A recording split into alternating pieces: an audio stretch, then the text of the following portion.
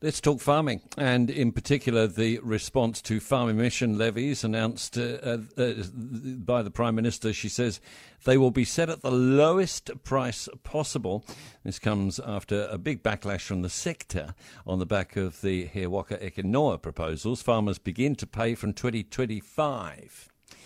There's also a pledge to have another look at what vegetation will count towards sequestration. Federated Farmers President Andrew Hoggard is with us. Good morning. You got some concessions.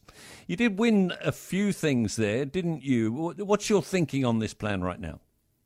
Yeah, look, there's been a few improvements on, well, we still got to see the detail, so it's all very high level, but some movement in regards to sequestration. But I'm still concerned by the pricing, and in particular the fact that we've got targets that or we believe are set way too high. And, you know, the goal of the pricing and what the government announced is still to achieve those targets, even though they start off slow. They've got wording in there that, you know, if they're not achieving the targets, the price will be reviewed.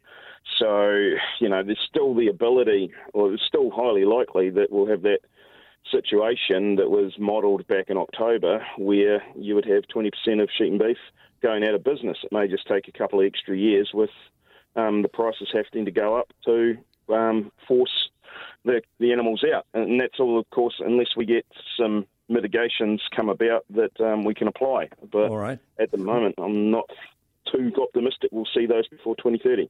When the PM says lowest price possible, is it possible to calculate what it's going to be on a farm in cash terms? Hard to know. I mean, I've heard a variety of numbers from sort of 5 to 8 cents. And so, yeah, farmers could work out from that what it might mean for them. 5 to 8 cents of what, Andrew? Of your kilo of methane. Right, okay. So what's that going to mean if I've got 200 cattle? Well, look, if it's 5 cents, let's just go on my farm because I know that. So that's 520 odd cows. That's about $6,000 a year. Okay. What's that going to do to the price of produce?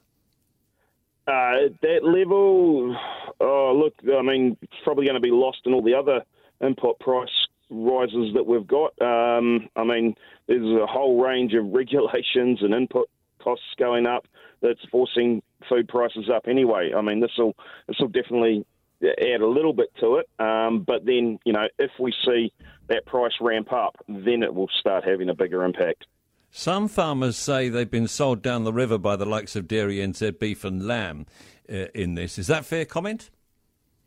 Well, they've been working in there, they've been pushing. I mean, that's a person's individual choice as to what they want to say. I mean, what I would say to those farmers is, well, then get involved. You know, we have pitiful turnouts for elections for directors on those organisations and pitiful turnouts at the levy vote. So if you're concerned about how they're operating, then exercise your power of voting would be my suggestion to them.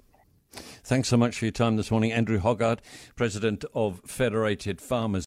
One of the scariest things you can hear as a parent is quiet.